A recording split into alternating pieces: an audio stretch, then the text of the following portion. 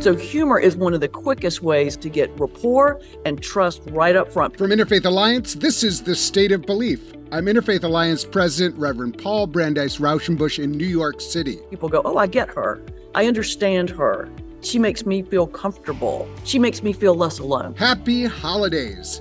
We are celebrating with an uplifting conversation with a preacher, lawyer, stand-up comedian, and motorcycle riding author. And they're all one person. The Reverend Susan Sparks is senior pastor at Madison Avenue Baptist Church in New York City, and we'll be talking about joy in difficult times, laughing in church, what inspires us, and Susan's books, including Laugh Your Way to Grace and Miracle on 31st Street. We are growing the State of Belief, building on our 18-year history by partnering with Religion News Service. And as part of the RNS family of podcasts, there's a next generation, the State of Belief podcast, that I want to make sure you're subscribed to. Please visit stateofbelief.com/new podcast. It would really help us to have you subscribe, rate, and tell people you're close to about all that you are hearing. The State of Belief is made possible in great part by the generous support of our listeners. If you've made a donation, thank you for helping get these conversations heard by more people who need them. If you haven't pitched in yet, information on how you can help keep this show going is available at stateofbelief.com, and you can find out more about the work of Interfaith Alliance and join us at interfaithalliance.org. And now to my guest. When things look grim as they do right now on many fronts, it can seem inappropriate to seek out reasons to laugh, and yet few things can equip us for rising to challenges like joy and laughter. And so I am genuinely happy to introduce Reverend Susan Sparks, who is a preacher, a lawyer, and a stand-up comedian who is the author of Laugh Your Way to Grace and Miracle on 31st Street. She is the senior pastor of Madison Avenue Baptist Church in New York City, a best-selling author who says her mission is to change the world one smile at a time. That's what I need. Susan, welcome to the State of Belief. Thank you, Paul. Thank you so much. I think that's it. I think we've done it. I think we've done it. Listen, but what people don't know is that you are the senior minister at the church that ordained me. Yes. We have history. Yes. We have history. The Madison Avenue Baptist Church is the church that went out of their way, I will say, to say, you may be called at a time when I didn't even know what that meant. I mean, it's really like, for me, Madison Avenue Baptist is like my alma mater in a way, like really the home of my soul, the mother of my soul. I mean, really, a really important place. It's not a huge church. It's not a mega church, but it's a church where everybody matters, where everybody belongs. I mean, I talk about your Madison Avenue Baptist Church all the time as a place that is emblematic for me of what a church can be. So you're the senior pastor. How are you doing? I'm doing great, Paul. Thank you. Given the circumstances, I think we're all pretty exhausted about this point in time. I mean, part of it's COVID, part of it is the season, and part of it is the world and the headlines. The world and the headlines. And so let's talk a little bit about your background, because you may have a little bit of an accent that comes out in certain moments. And you certainly, there are certain moments when your accent does come out, and it may be when you're wearing your cowboy boots or riding your motorcycle, which she also does, people. This is an amazing woman, Susan Sparks. So tell me about your background and how you went from growing up and then becoming a lawyer. And then when I intersected you, you were beginning to look at your call to ministry. Yeah. Well, thank you, Paul. And one thing I just want to share with your listeners, I'm in the sanctuary of my church. So I hope the sound is coming through clearly, but if it sounds like I'm in a giant cathedral, I'm in a tiny cathedral. You're in a tiny cathedral, but you sound very holy. Oh, right? Look, and extra pious. So that was the goal. So good. Yes, you did pick up on an accent. I'm from North Carolina originally. And, my call to ministry started really early.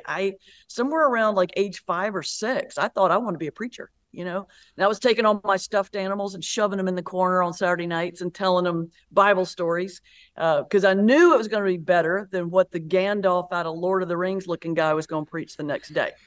So the thing is that I came out of a very conservative Southern Baptist church that does not, to this day, ordain women. And so I remember telling my Sunday school teacher that I wanted to be a preacher. And this woman, God rest her soul, she, unbeknownst to the church, smoked a lot of unfiltered cigarettes and drank some bourbon.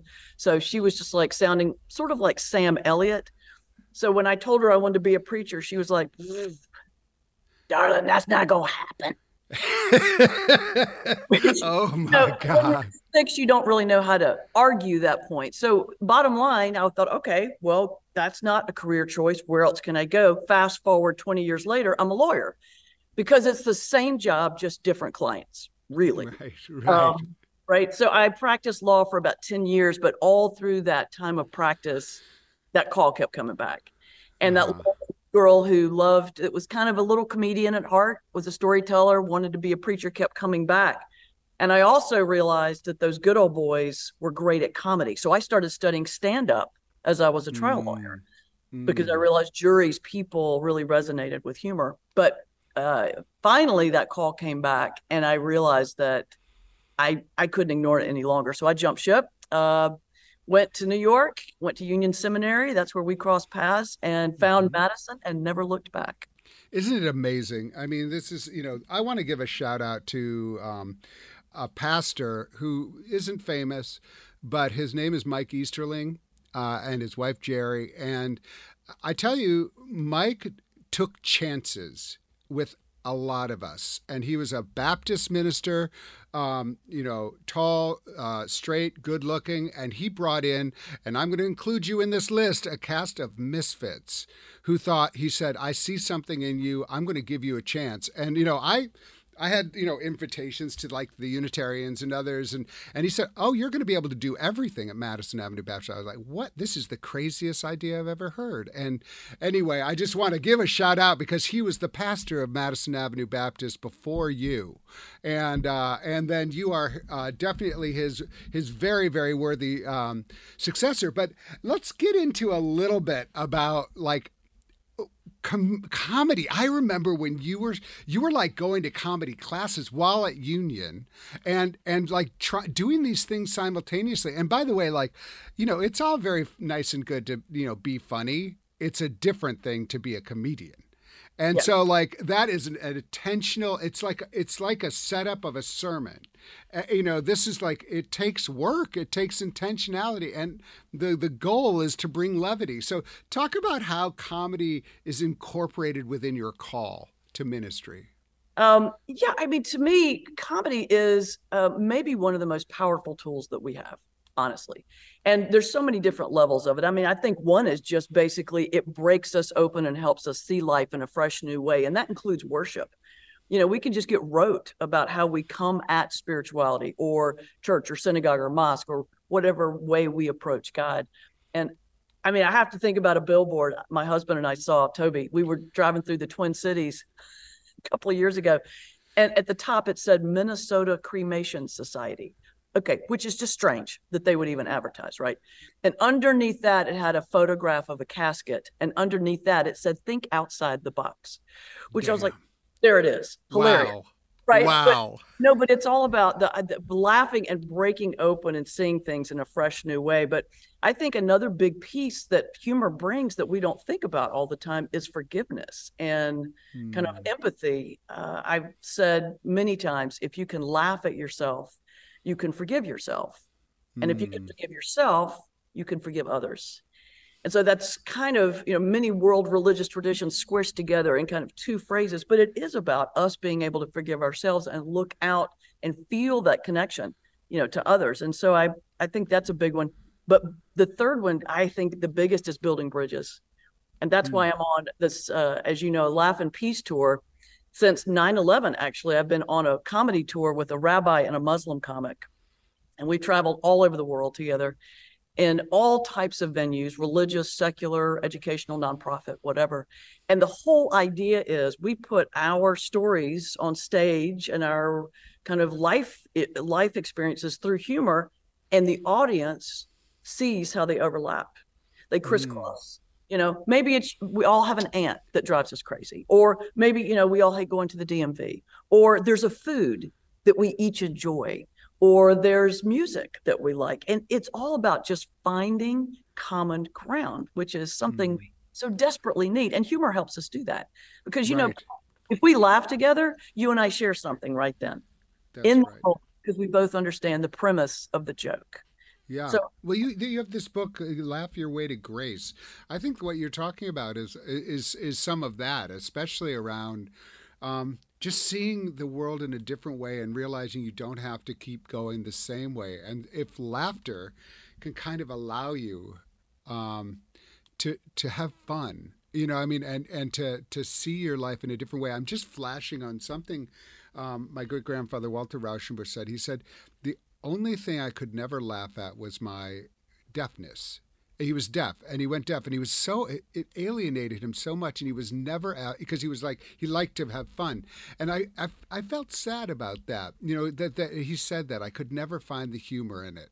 And, and I don't want to point a finger and say, well, that's because you had a lack of imagination or whatever. But it just points to it's a case in point of what you're saying. Had he been able to find something, or maybe if he had met Reverend Susan Sparks and figured out a way to find something that could be humorous about it, it would have lessened the power it had over him.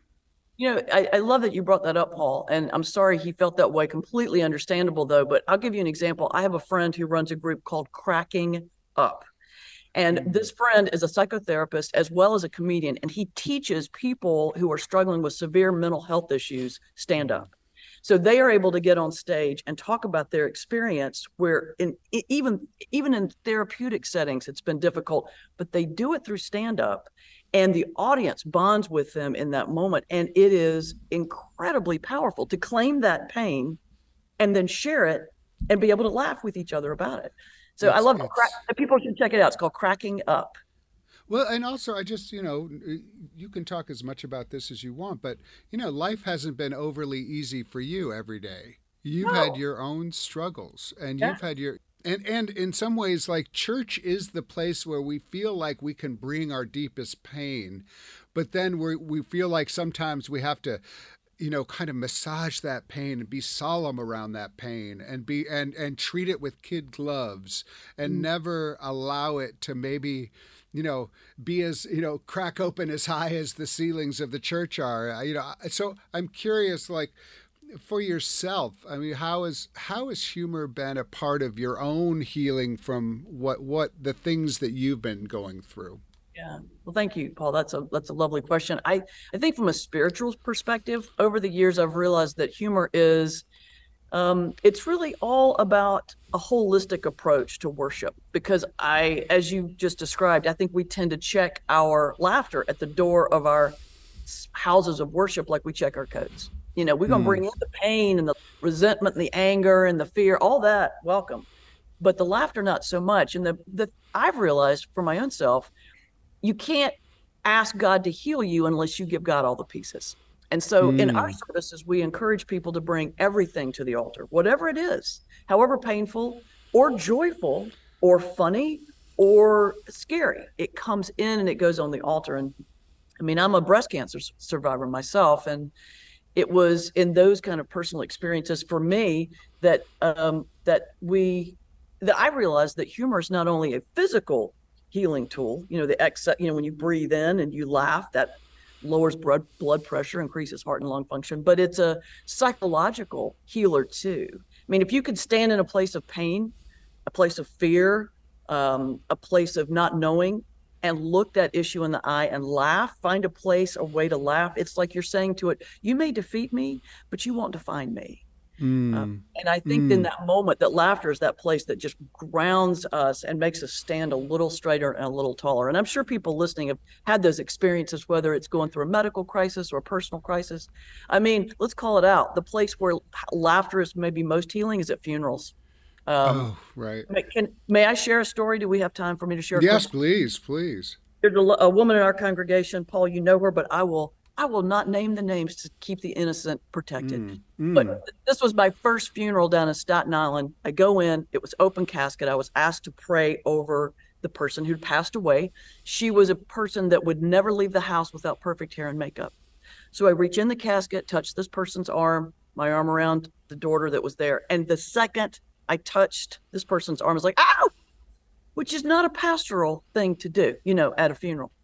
Anyway, long story short, I come to find out inside her sleeve was a box of hair color. And they told me, we were scared Mama wouldn't have her hair color on the other side. So we decided to bury her with Miss Clairol 5A1C3. Oh, wow.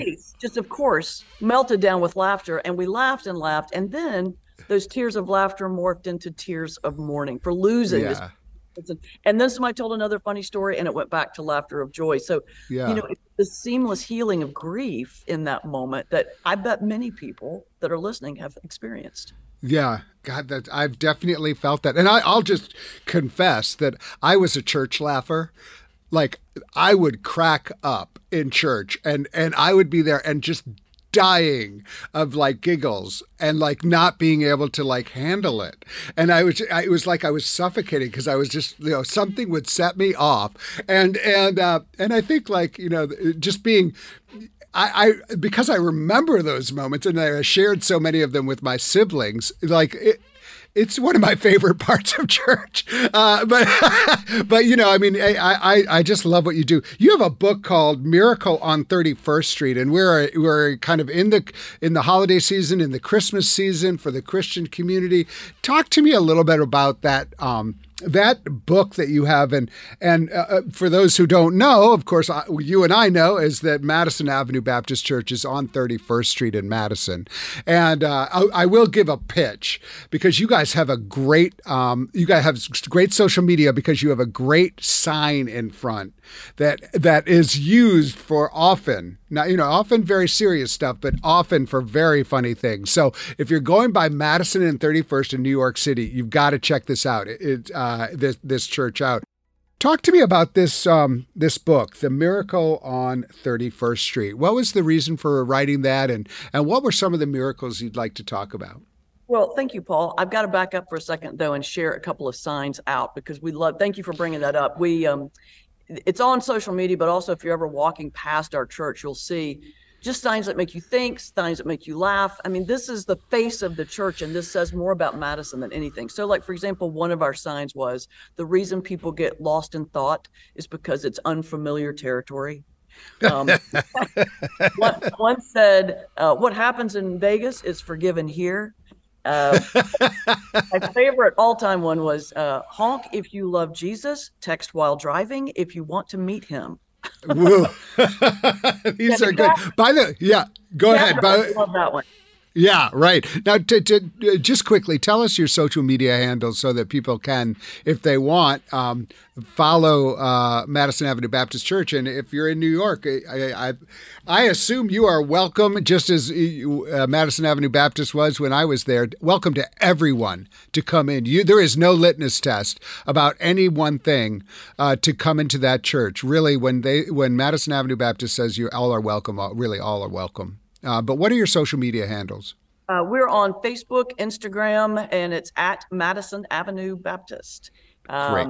Yes, and so those are the ones. Thank you for asking about the book. The Miracle on 31st Street started out as kind of a collection for Advent. So one meditation a day for the 4 themes of Advent, as you know, hope, peace. I have to think through it as I'm going through. What's the day? Hope, peace, joy, and love. And so there's, 6 or 7 segments for each one as you travel through Advent. But what became clear to me is it's not just a Christmas book or an Advent book or a holiday book. It's really for joy any time of the year. So that's why I call it Miracle on 31st Street. I think it's Grinch to gratitude any time of the year. Kind of thing. Good. One of it's all kind of humorous approaches to serious topics, which is my preaching method. And I'll give you one example. There's one of my favorite ones is the story of Mary riding the donkey up to Bethlehem, and the idea that she's what, she's about to have a baby. So she's like 8 months and 99 and to a hundredths pregnant, ready to go. And she looks at this donkey and thinks, oh my gosh, and straight up the mountainside where she's got to go. So the thought that went through Mary's head is, am I going to ride this thing or not? And so the whole piece is about things in life where we're faced with things we don't want to do. We don't want to deal with. And some of them are things we have choices about. So we say no. We learn to say no. But some of them are things we don't have choices about. Maybe it's a cancer diagnosis. Maybe it's a child in crisis. It could be a divorce. It could be so many things. And in that case, we look to Mary, who gave us two really important things to do. Number one, find a lot of padding, however you find that in your life. And number two, pray.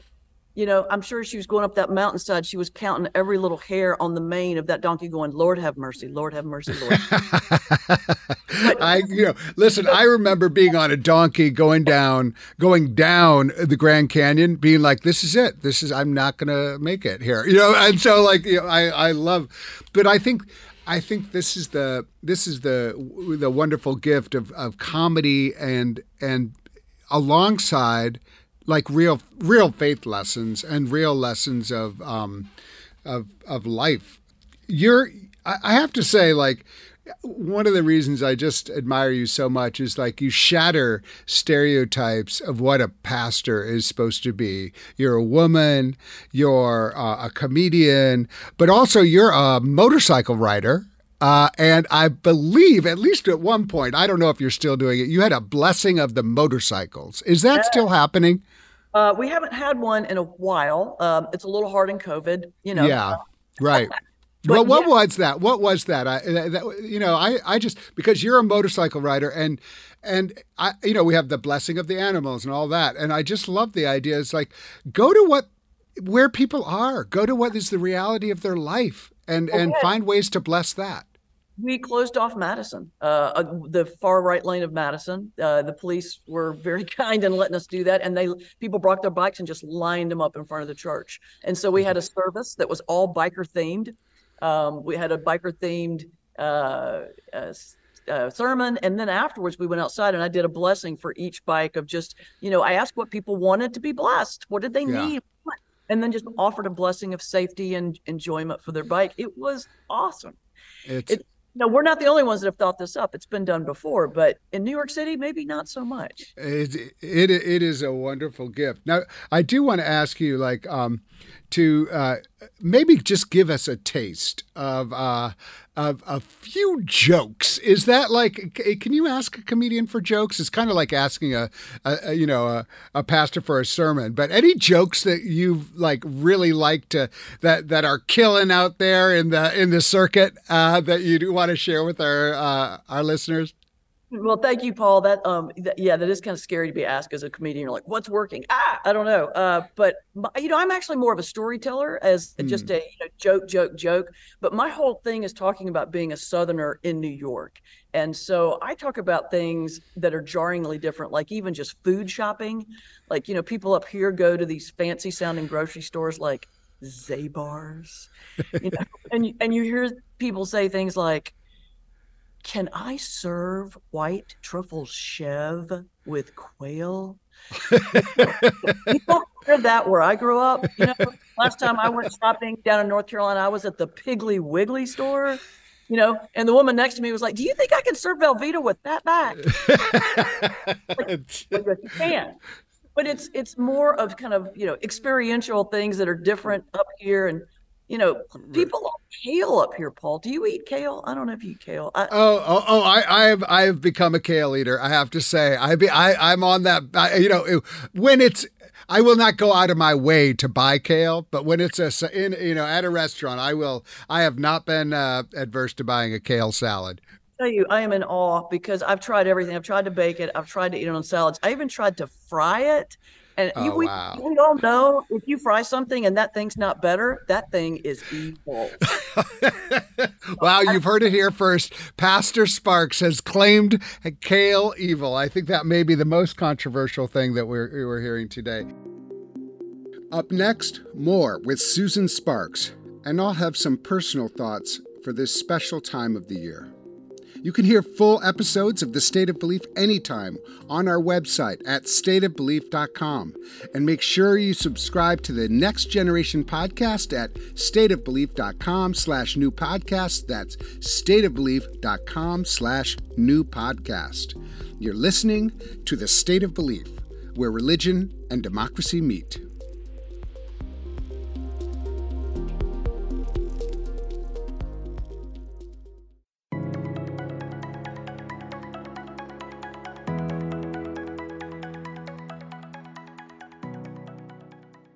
As far as your preaching goes, because one of your books is really aimed at preachers about bringing humor into the pulpit. What are some of the things that you recommend? I mean, I think every listener out there who goes to a church or a synagogue or any sort is like, oh, I hope that someone listens to this lady and get some humor in there. But what are some things that you recommend preachers or people who want to give a good spiritual message, but want to inject some humor into it? What are some ideas or suggestions? Well, what I frame it in the book around what I call the 10 commandments of comedy, what I have learned as a comedian that's relevant to preaching. And frankly, it's relevant to just about everything. I teach it to lawyers, I teach it to business people, but one of the main ones is edit. Please get to the point. You know, down south, we have a saying that sermons like biscuits improve with shortening, right? But it is all about editing, and that's what stand-up is about. People hear comedians and they think, oh, it's all off the cuff. Some might be, most is scripted. And it's scripted to the point where all the extraneous materials is taken away so that you have the core, like a short setup and a punch. The longer the setup, the bigger the punchline has to be. Same for sermons, same for messages. I mean, the perfect example is getting an email that is 16 pages long. Oh my goodness, this is so funny. Read this. And then it might be funny at the end, but you're so exhausted, you're on the floor and you can't laugh. So yeah, the whole thing is get to the point. People are listening, not reading. They need a one-line summary to take away. And that's what you've got to cut to. So I think editing is big. There's a chapter I talk about speaking, preaching as an EKG, you know, like the electromagnetic tracking we do of our heart. There's a spike and then it drops, and a spike and it drops. In comedy, most comedians hit punchlines maybe 10 to 12 a minute. Oh, wow. Thank goodness as preachers, we don't have that high bar, but you need to track human attention, which unfortunately is about 4 minutes, you know, studies. So a change might be something funny. It also might be a story, a statistic, you know, a scripture, a change in voice, movement, whatever. But as a comedian, you know, you've got to keep people's attention like that. Right. And the third thing, and I'll share, and that just there's 10, but I'll give you 3, is how people don't realize humor is a powerful vehicle for social justice. I use humor to help open the door to preach hard topics. And, you know, for example, I preach in a lot of more conservative churches outside of Madison. And if I want to go and do, say, a sermon on race relations, to make people comfortable, I will lean into a story like there's a parade in southern Minnesota called the Standstill Parade. True, believe it or not, it's there. And it's because all the fire trucks and the majorettes and the Shriners are parked by the side of the road and the crowd walks by. It's just so crazy, right? But everybody laughs. They think it's fun. You hear the story. You can see people's shoulders relax. They sit back. There's trust. There's rapport. Then you start taking that refrain. It's our time to move. And you start easing into more difficult topics, things that would otherwise make people uncomfortable if they got hit with it straight. But they need to trust you first. So humor is one of the quickest ways, especially as a trial lawyer. I realized that, to get rapport and trust right up front. People go, oh, I get her. I understand her. She makes me feel comfortable. She makes me feel less alone.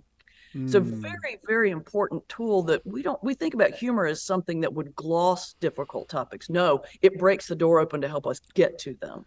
Yeah. Well, I mean, you know, even what you do with the tour, what is it? Laughter Peace Tour? What is it? No. Laugh and Peace. Laugh and Peace. I mean, I think that is an example of using what you know how to do and leveraging it for good. And I'm just curious, if in this time, and by this time you know that I'm referencing all of the world's trials, but especially for those of us who care about interfaith relations and those of us who are believe in this, in this sanctity of all life and have deep relationships with the Muslim community, with the Jewish community, and with broader communities. In this time where there's just so much division and hostility, which is resulting in, real spikes in anti-Semitism, Islamophobia on this country. Have you, I don't want to, you're not here to solve it. No one's got this right, but I am curious if you have been thinking about that with your colleagues, or if there's anything in the works that you might be doing to try to bring people together in this terrible moment, using laughter, which in a time when it feels like no one feels like laughing. Yeah, well, it's a great question, Paul. I think, yes, this conversation's going on all the time about this, and it's all about, again, trying to find common ground. You have to start with something that everyone agrees on. And maybe, sometimes that's been food, where we gather people together and talk about, have a dinner or a gathering where people bring their favorite foods, and that bonds people. And then you move on to something that may be less familiar. Kids bring people together. Our hope for our children brings people together. Music, even pain. I did a piece one time about how cancer does not discriminate between Republican and Democrat. This is something we all share. And I have to lean back into our tour. Bob and we've worked with multiple Muslim comics. They're brilliant at telling their stories in a way that people can hear, but hit hard with a message. Here's one. Azhar Usman, one of our comedians out of Chicago, talked about rolling up to a light. This was about 6-7 years ago. He goes to a light, and here comes a pickup truck that comes in right beside him, and this was in Illinois. And Azhar, he dresses as a traditional Muslim man, and he has a long beard, and he, saw these guys motioning for him to roll down the window. He rolls down the window, and one of the guys, 2 white guys, young guys, leans out and goes, "What's up, Osama?" And then the other guy leans around his friend and goes, "What's going on, Gandhi?"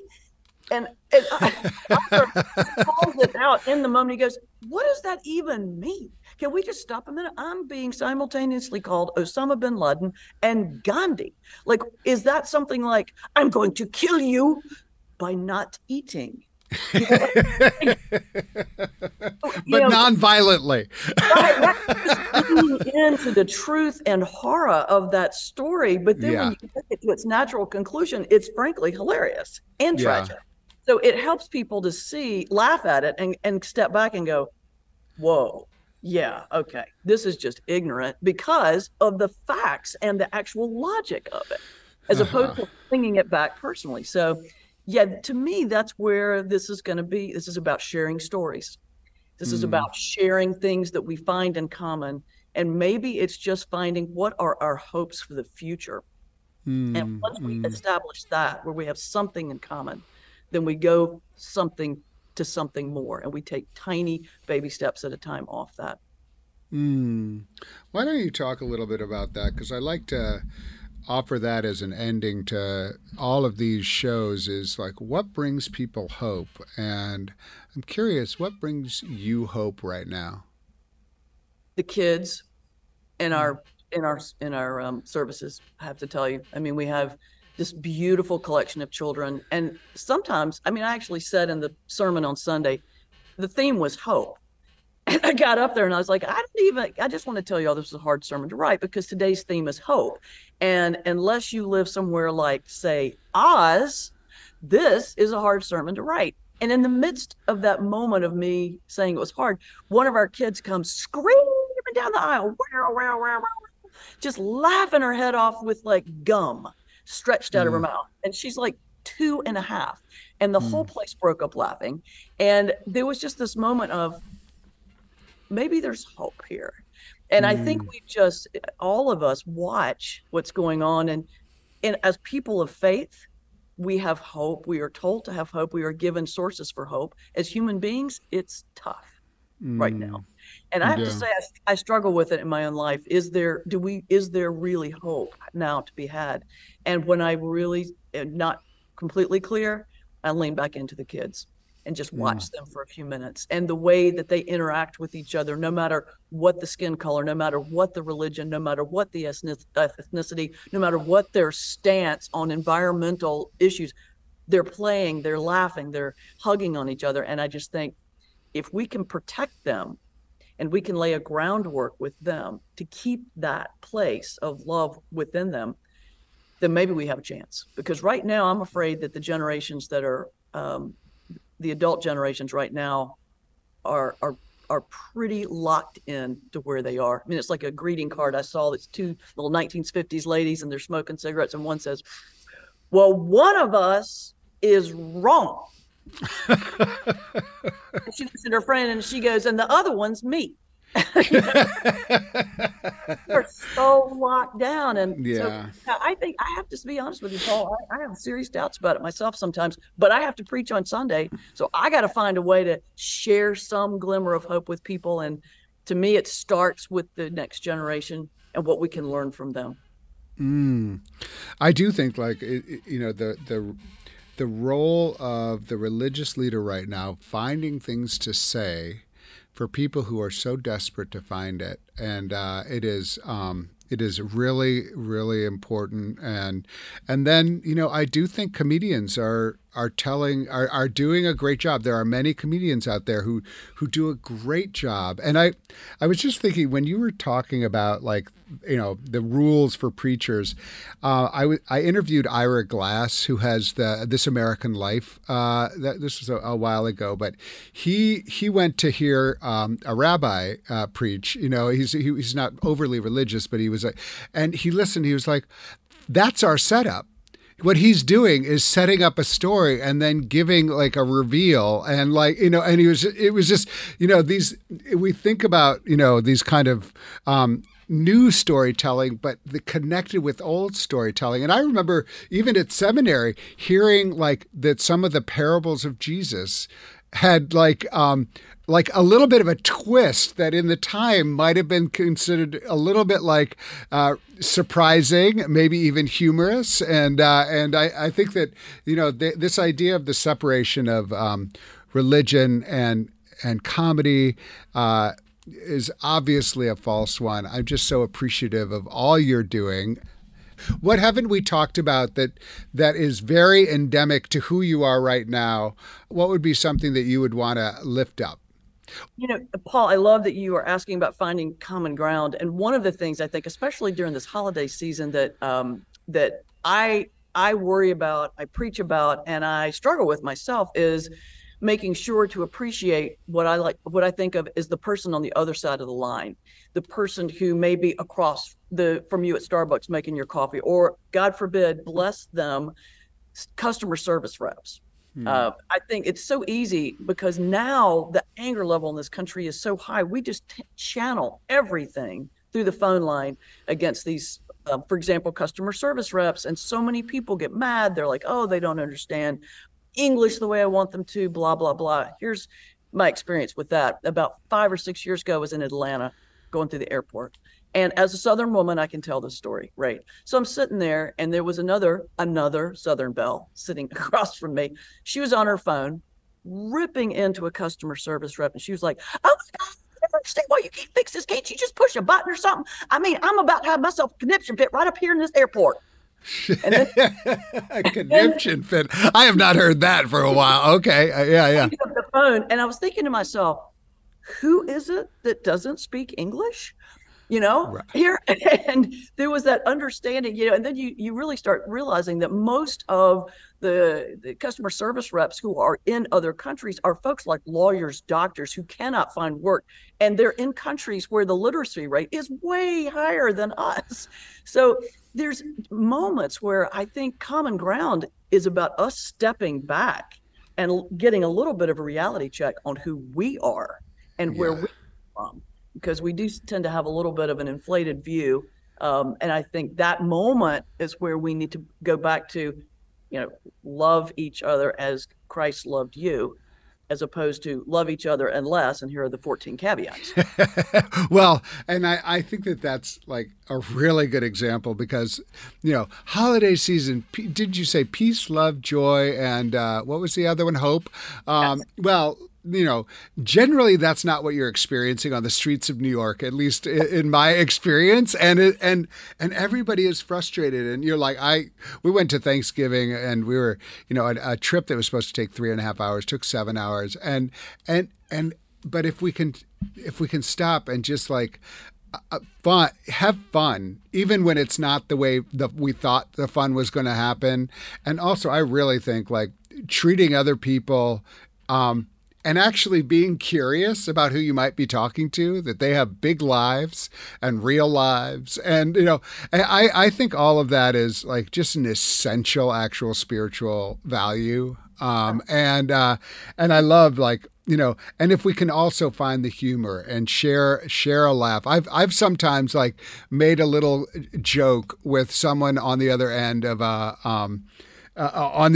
a service line, and they just appreciate it so much because they are mostly dealing with me in another mood who's like, can I talk to your manager? Like I'm not above it. I'm not pretending like I'm perfect, but when you do actually like take the extra minute to be kind, I think that that's great. And I just will say, I think one thing we forget is that our call or our duty or our responsibility as people of faith to be kind is not just 11 to 12 on Sunday or whenever it is that your religious services or that designated moment. It's all the time. It's throughout. And I love the quote by the Benedictine nun Joan Chittister. She said, we all have the potential to be the human beat of the heart of God. And I think that's so beautiful. And if we realize that potential, then it's a bit daunting, but it's the ability to literally change the relationship of the one-on-one, its ability to change the room, its ability to change the entire community, the world. And that starts with us.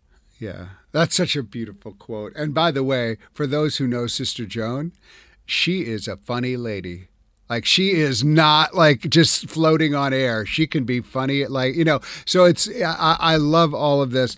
Reverend Susan Sparks is a preacher, lawyer, and stand-up comedian. She's senior pastor of Madison Avenue Baptist Church in New York City and the best-selling author of books like Laugh Your Way to Grace, Reclaiming the Spiritual Power of Humor, Miracle on 31st Street, and 10 Commandments of Joy. Susan, thank you so much for being here on State of Belief. Thank you, Paul. It was an honor. I appreciate the invitation. Have a lovely holiday to everyone.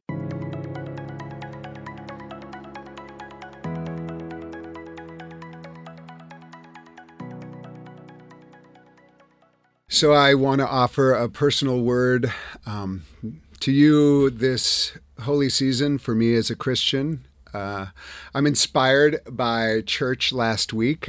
We went there and they had something called No Rehearsal Christmas Pageant, which I loved. So everyone in the congregation was able to adorn whatever costume they wanted, whether it was an angel or a shepherd or a sheep, whatever you felt like you were called to. And it was just a really beautiful moment. And the pastor said to us before, she said, you're stepping into the shoes of someone in this story. And what does that feel like? And I thought that was such a nice invitation for us to imagine ourselves in the story. And we're in a story right now, and it's one that is difficult for many of us. I just want to acknowledge this incredibly difficult time for my Jewish cousins and friends and colleagues, this crazy anti-Semitism that is plaguing our country, as well as my Muslim beloved friends who are suffering so much from this spiking Islamophobia, all of which was at terrible levels before the crisis in the Middle East, and now is even worse, spiking, people really being targeted, people hurting. And so I just want to offer us the opportunity to imagine ourselves in other people's shoes right now. Give ourselves the space to listen, the space to hear, the space to engage.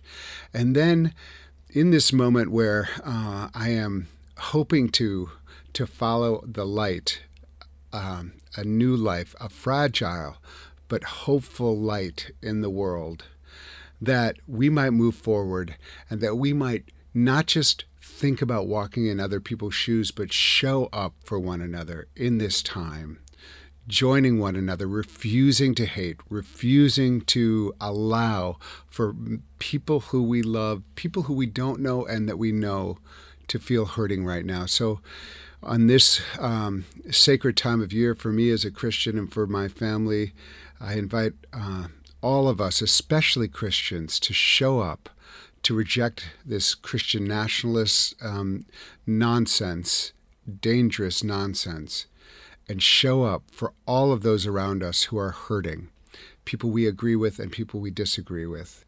And let us embody peace on earth. And I'll close with, my kids go to a great public school. And I'm grateful. I'm grateful for the teachers. I'm grateful for public schools.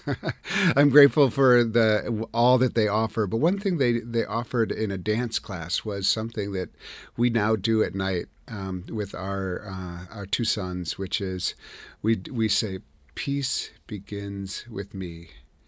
And so in this holy season, I invite you to imagine peace beginning with you and letting it shine to all those around you. And thank you for being with us in this journey.